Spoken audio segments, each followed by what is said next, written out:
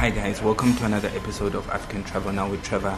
I am at one of the fancy restaurants in Bulawayo. You guys need to come here and double date and do nice things for couples. Like also apparently it's the nice spot to pick up Bulawayo women. So come through, but also firstly sponsor the podcast, share the podcast with friends and family, subscribe, sponsor. The biggest word is sponsor, so sponsor the podcast. Today I am joined by Carl Joshua Nude, comedian, celebrity chef, blah blah blah blah blah blah. I'll ask him to introduce himself and what he does. Hey, what's up? Thank you for coming and thank you for fancying our fancy. So I'm Carl Joshua Ngube, currently business development manager at Kankasa restaurant in Bulawayo. My background is comedy and food entertainment, but basically anything creative. I'm back in my hometown in Bulawayo trying to see how to create a little tourist corner from where we are, which is at 11th and George Sedundika. So we want to create a buzz. The reason why we're running a Brazilian steakhouse is because Brazil and Bulawayo are exactly the same. The Brazilians love their soccer. They cook meat on an open fire. They're just a colorful culture. They're very strong within their roots. They have beautiful women. And that just sounds like Bulawayo to me. And they enjoy their drink. So that's just basically me in a nutshell and the phase that I'm currently in, or season that I'm in at the moment. And how has COVID changed the way that you work? It's certainly made us become, from my perspective, a lot more mindful of a lot of things. Mindful of the impact that I and my businesses and the people that I work with, their impact on the environment. It just took a moment to just step back and say, why haven't I been growing my own food? Why have I been going to the supermarkets and getting stuff that's packaged in plastic? Where does this plastic go? There's a lot of things in terms of service delivery that changed, that made you aware of how much junk we were producing. It also kind of refined the processes of what we did. Like just my wife is a hotelier, been doing restaurants for some time now, and bringing people into our space in the rural, because we moved to the rural area, so bringing people into our space, small numbers of people, having to be mindful of sanitation and those kind of issues, food preparation, social distancing. That has literally really changed our business model. It hasn't stopped the business, but it's shifted definitely the business model and how we think about things. So for me, I've been kind of happy that this pandemic has happened, because moving forward, I'm a lot more mindful. As a public personality, I was just always around people, always just mingling and interacting in ways that were not even healthy anyway. So it's shifted that thought process, and in turn, it's just shifted our business. Yeah, and for businesses, for tourism businesses in Bulawayo, and like you building this tourism corner in the city, what opportunities do you see in terms of like culinary tourism, but also in terms of like collaborating and building destination Bulawayo as somewhere that people would want to come and check out and visit? Yeah, so largely experiences in tourism, particularly in Zimbabwe, were very insular. They were very venue specific. Like you go to a gallery, you're inside something, you're in a plane, and what I love about COVID is it's forcing us to think outside. So the restaurant is the box, but we are now thinking outside the restaurant. We're talking about eating outside, because this is something that is very natural to us. We don't go indoors to eat. This was not our thing. We used to sit outside by a fire. There's a lot of sanitation that happens in that process. The smoke, the fire, the fresh air. These things have not been used enough, We have not explored cooking in matopos that often, Just that tradition of cooking on a rock outside on top of this, huge structure, on the top of the world, that kind of thing. We've now just traded that for the insular thing of the takeaway, of the eating indoors, of the eating in the restaurant, of eating in the office, of eating in the rooms. We no longer eat outside. We don't put a table outside and bring people to their weddings are now inside tents. They're not outdoors. And so there's a great opportunity to get back to our roots. I think that's the main thing. It's like, how quickly are we going to realize that so that we get to that particular space? And what is the one thing that COVID has taught you? Oh, wow. COVID has just taught me, I think, to think different. You know, it's a brick wall. It's really been a brick wall for everything. So your first thought process is to complain about COVID, but your second thought process should really be to think about how do we do this differently. This is our new, I hate to use the word new normal, but that's what COVID has taught me. It's not business as usual. Everything has changed, but we've had events that have changed us that much anyway, for the longest time, you know. And I think that my other question is, for people that are interested to coming and having a meal here, why should they come? Okay, so I think people should come for an education. They should come for an education from the simple premise that in the world, especially around the world, we are very different, but we're actually also very similar. And it's that humanity that we want to teach them. The humanity of the difference between what happens in Rio de Janeiro, for example, and what happens in Bulawayo. And you will see that we're not very different, you know.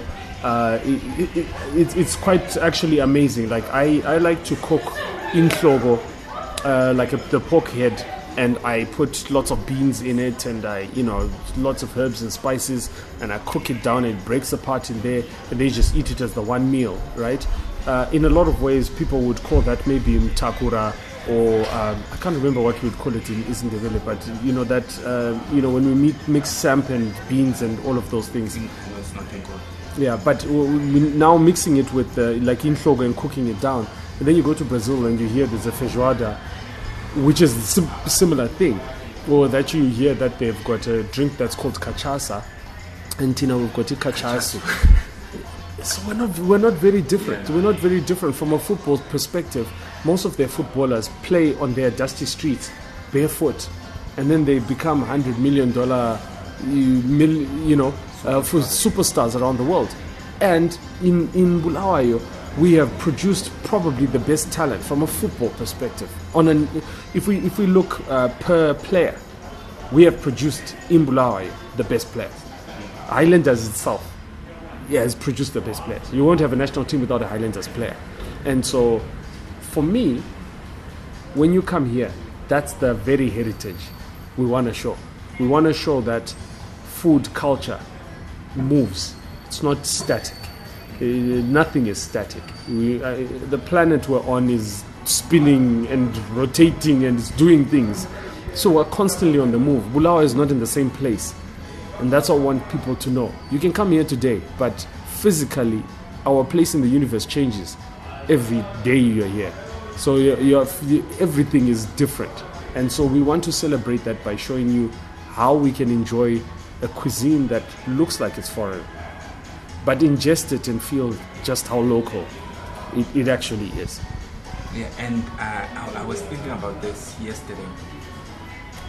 Can you just share maybe a bit about Ekhaya, the platform, how people can book, know more, and support? Yeah, so Ekhaya falls into a weird place because we're a rural development think tank. So think of this as an advertising agency situated in the rural areas, simply there to expose assets that can be, that you can grow, that you can scale, and also assets that can also preserve sort of culture. There's something that we were having a discussion earlier where you intimated that you're looking at the rural space and also how people can commercially sort of get land and so on to develop. Whereas the study we're doing is that there is a very big importance in land in rural being acquired from a communal perspective and not commercial. Reason why I say this: David Livingstone came to a communal place. He He lived with the people. They took him as one of his own. They then shared with him the gift of the Victoria Falls. He then goes to explain the potential and beauty of this place from a tourism perspective to the Queen, therefore naming it Victoria Falls. Therefore they came commercially, and now the locals can't get access. So it's very important for me to strike a balance between what we call commercial versus what is communal. And can communal operate in the same strength even better than commercializing something, where something is owned by a community and the rules of the community apply the same way that corporate law applies. Communal law must also be looked at in the same way. So when you establish a company, you have to have a constitution, you have to have the board of directors, all the structures. The communal must have also the same structures in such a way that we can choose in an area to say, this is commercial, this is communal. And if you're a company operating in a communal space, these are the communal regulations that apply to your business being there, which means you don't own the land, which means you're not given title, which means you are by the approval of the people, and you are by the approval of processes that are traditional. But those things can be made to look corporate as well. And so that's what our job is to analyze we often say this in our company, that there is a cost and there's repercussions and implications to good ideas. So good ideas can change people completely, but they can also change the lifestyle of people. There's some things we don't change in our culture simply because it erodes something, a fabric of us. It might be, it's the reason why sometimes we might keep the beards we keep, because while it may not be appropriate for us to have them anymore, but there's something that we feel might erode us if we got rid of it, you know. And so those are the kind of things that we're talking about. A typical example, besides the beards, because I might be seen as sexist, is something as simple as spectacles. It doesn't matter what advancements they make in eye care. They can give us contact lenses, but there's just nothing more beautiful than wearing specs and choosing frames and looking a different way. It's become part and parcel of who we are. So it doesn't matter what you do, you're never going to change people wearing specs. They're just going to wear specs because, yeah. And laser is very expensive. So right. At the moment, yeah, exactly. Yeah. So my last question would be, like, for people that, how can people support Ekhaya, and the restaurant here, social media, websites, right, etc. Okay, so firstly, from an Ekhaya perspective, we have an acronym BIDS, right? So you can build an Ekhaya, which is to follow what we're talking about, the principles of rural architecture, trying to mimic your area. We are not looking at people bringing the city into the rural area. So I want you to build in a sustainable way, and also in a preservative way, preserving our culture, because every house that's built, if you look along the main roads, the houses on either side of the roads are representing our country. They don't realize, but they're actually representing. Because imagine foreigners came and all they saw were high rises. It changes how they look at Africa. There's the investing. We definitely do. We are about to start a round of investment for our actual app, which is curating rural experiences and onboarding people with rural homesteads and training them in the franchise of how to look after guests. We're looking at donations, so we have a number of initiatives again where we look at people wanting to donate to certain causes. And when we say causes, we're talking about sustainable projects, like we identify, say, a restaurant at a growth point, and we say this is how it can be scaled into a franchise, and then invite people to be able to scale that particular business, or they can stay. So what we're trying to get them to do is to stay in rural, is to, whether it's your rural areas or someone else's rural areas, but to look at that as a form of tourism. Don't travel just because someone has died. I think there's better reasons to travel to the rural areas than when there's death, and I think we need to shift that. Although it sounds bad, but we are using COVID to try and to stamp that across, because people have experienced a lot of death, and But in that, what we're saying is that your stay there doesn't have to be uncomfortable as well. You don't. It's not a thing to say because you've experienced loss. The best way to be able to deal with it a lot better is to make yourself more comfortable within the rural space. So we have sort of recommendations in terms of glamping and how you can sort of make that experience better for you. What kind of equipment you should be investing in, just to make that experience for yourself better, so you can stay a month later, come back for a memorial. These are the kind of things that Zimbabweans are traveling to the rural areas for. Take your friends to a memorial so that they can experience a bit of African culture. Death is not a bad thing, it's a celebration of life. And so we want people to understand that. So how can they reach us? I think the issue is just to follow the hashtags with Ekhaya. We do have a page on Facebook, which is Ekhaya. We have a YouTube channel, which is Ekhaya, Tourism Ekhaya actually. Tourism spelled Tourizim. So again, we're trying to put the word Zimbabwe back into tourism to encourage that. It's our word now. So we not ours as a company, but I'm saying ours as a country, that we can actually, when we're talking tourism, we spell it that way, so that people are constantly aware that our country is a place worth traveling to. Yeah, and so guys, it's Ekhaya without the H. Yes. Oh, so to explain that, so I get a lot of backlash on this. We did not put the H in Ekhaya because language, especially in Ndebele or Shona, is a construct in which I don't believe in, because it was written in English. So our language is an approximation of sounds created by another person. So when we debate over how something is spelled correctly or incorrectly, it's already incorrect to start off with. To say that the letter Q, that's the sound, because that's the sound, but that's not the spelling. The spelling was created by someone who was approximating. I'll give an example of why we.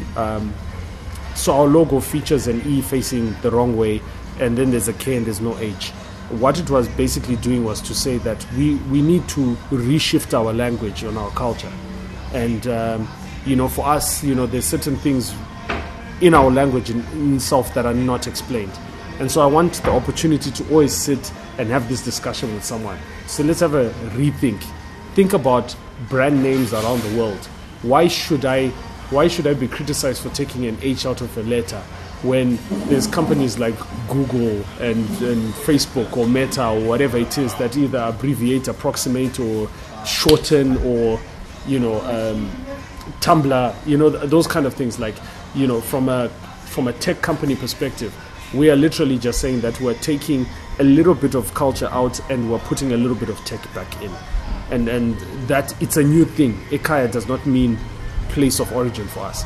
It actually means a journey for us. It means a change for us. It means a connection for us. It doesn't mean a house. It doesn't mean a rural area. It doesn't mean tradition. It actually means a progression of a nation. And so we needed to change the word itself so that it can be defined and can mean something completely different, but coming from an origin of something that is familiar to us. And last question. Yes. For tourism businesses that are interested in collaborating with you, what opportunities you did mention around franchising, etc. But what are quick, easy collaborations that guys can strike you up and say I'm interested in working? So from a perspective, we are looking at how can restaurants start to infuse local into their dishes, because what it does is it changes even how you order. Because a lot of these foreign dishes that we're putting onto our menus, we are being strangled by the supply chain because we cannot fulfill the orders. We want people to introduce more local, but in a not in a poor way, in a way that really can enhance the business and increase your potential. We want people to come and literally ask us how they can supersize their businesses using local sustainable methods. What we call a path to green, where we basically are giving you a path of how your business can be more sustainable, more mindful. Because we are in this great opportunity in Zimbabwe, resources are plenty for us to go green. You know, sunlight is there in abundance. We've got wind energy. We've got hydro. There's so many things that don't involve us looking into other, like importing liquid petroleum gas, for example, whereas we can really harness the power of biogas. I mean, we've set up so many pit latrines and so many farmers that are out there that I just wonder why we're not actually harnessing and taking up all of this energy. You know, toilets are they're used, Blair toilets, and then they're just destroyed. And yet all of this time, there's just been no harvesting of biogas for heating, for any purposes, for rearing chickens, and there's so many different things we can do. So we really want to collaborate in spaces. We really want to share ideas. We really want to license out IP. We just want people to know that we're there doing the thinking for you. You just need to come to us, and then we can give you turnkey solutions that can supercharge any business within the context of tourism and any lateral sort of integrations that apply to it. We're just there looking at what's the technology here, who's doing what, and just connecting the right people. And somewhere in there creating opportunities for us to make money. Thank you so much for your time. I really appreciate it. Thank you. Guys, subscribe, follow, share the podcast with family, friends, sponsor as well, the link in bio, and connect with Carl. Come through George Silundiga and 11th Avenue in Bulawayo. Really dope sport again. For the girlies, you will find men here. For the girlies, there are boys here. For the boys, there are boys here. For the girls, there are girls here. Whatever your preference. But importantly, come and support black businesses. Come and support local businesses. Come and explore what is possible in Bulawayo and literally have a good time. Till the next episode. Bye.